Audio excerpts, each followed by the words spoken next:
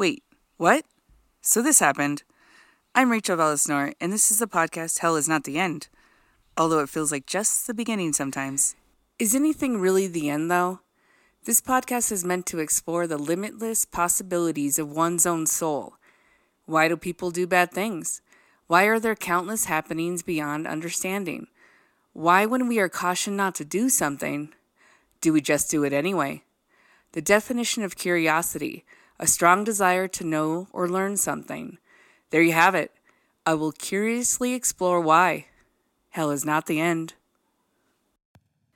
Nanny Doss, born Nancy Hazel on November 5th, 1905 in Blue Mountain, Montana.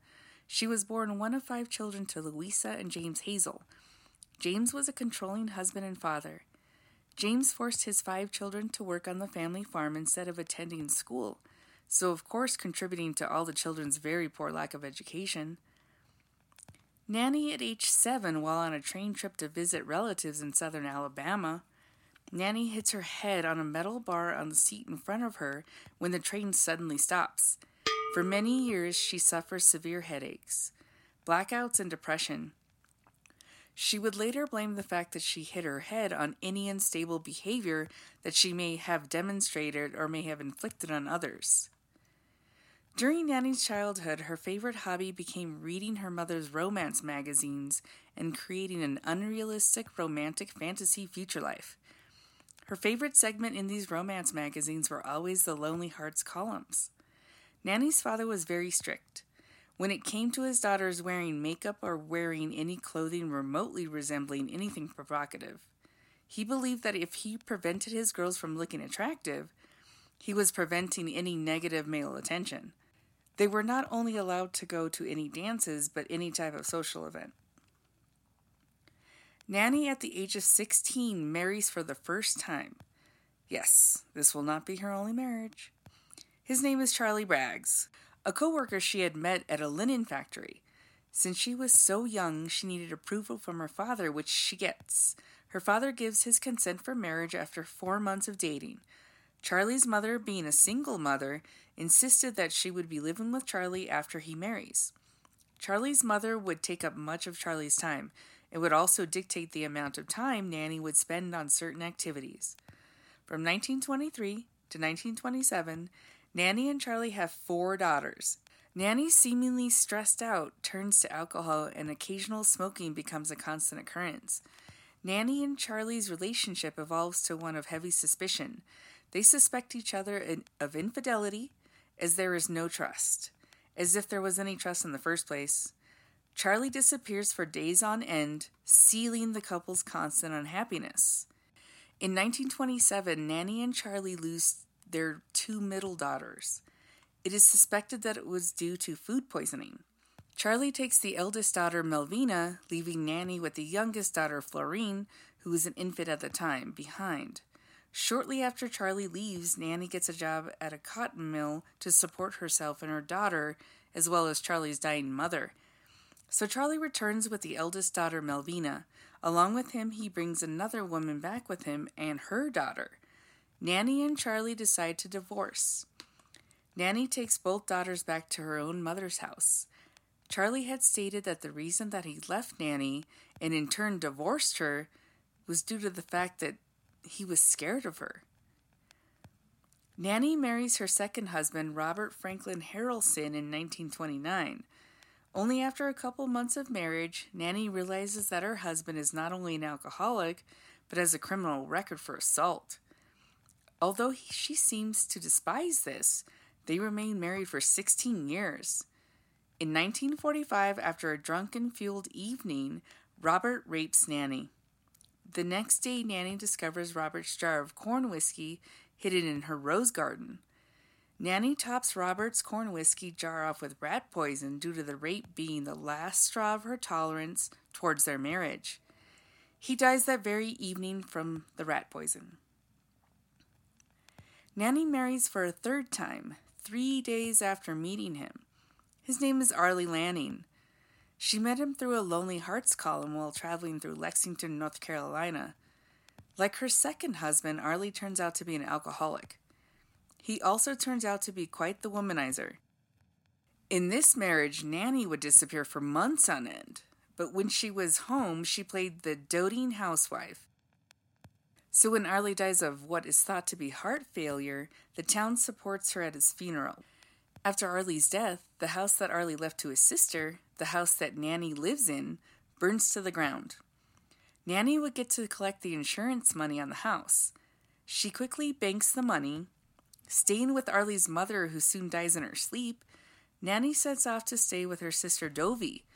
Dovie is bedridden and dies very soon after Nanny's arrival. So, of course, time to find a new husband. Nanny decides to join a dating service called the Diamond Circle Club. She soon meets Richard L. Morton from Jamestown, North Carolina. They marry in 1952 in Emporia, Kansas. Unlike the others, Richard does not have a drinking problem. But he does turn out to be a cheater. I guess you can't have everything. In 1953, Nanny's mother Louisa comes to live with Nanny and Richard. It doesn't take long for Nanny to decide to poison her own mother.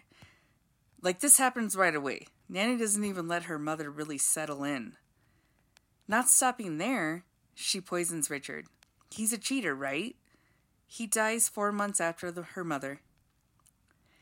Later that same year, a month after Richard's death, Nanny finds a new husband. Where is she finding these men? His name is Samuel Doss, and he's from Tulsa, Oklahoma.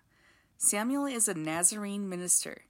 He had recently lost his family in a tornado in Madison County, Arkansas. Samuel disapproves of Nanny's love of reading romance magazines and novels.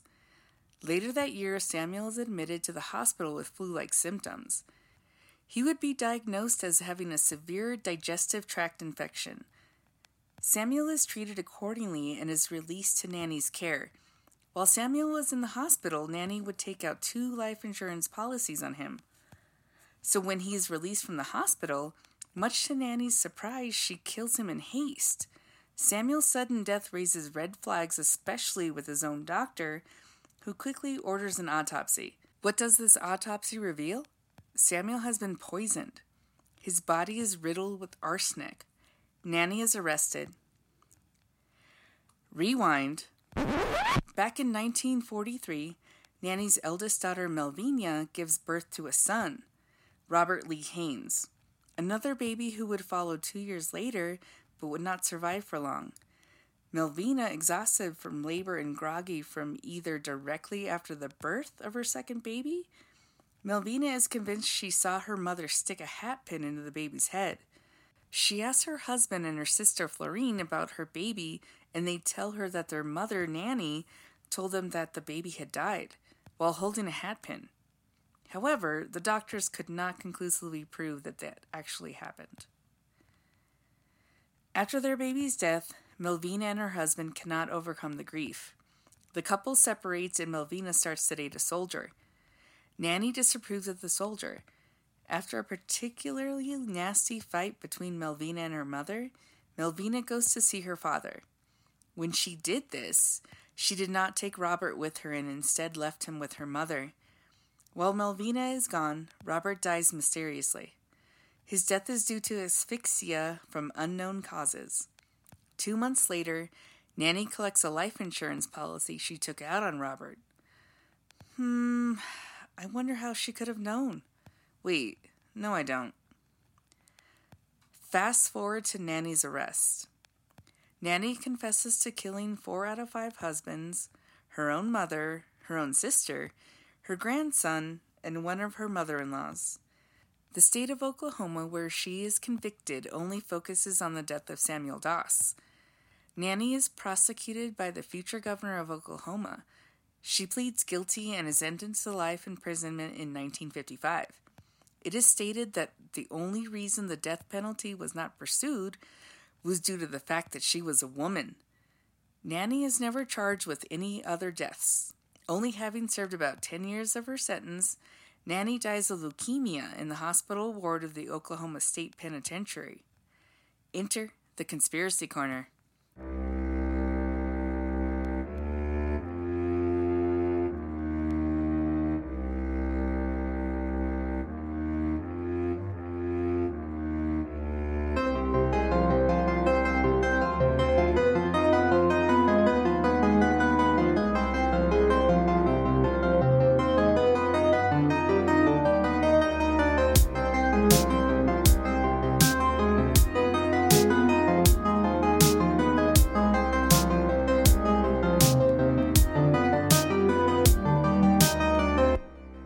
Some would argue that Nanny Doss is considered the first Black Widow killer.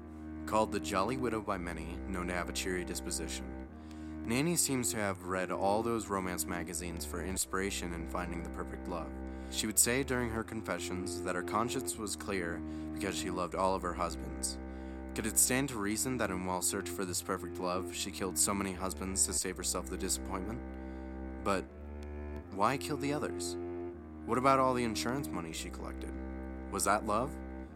At the age of 7, Nanny suffered a head injury. Did that contribute as she suffered from a lifetime of headaches, or is that just an excuse? Who knows?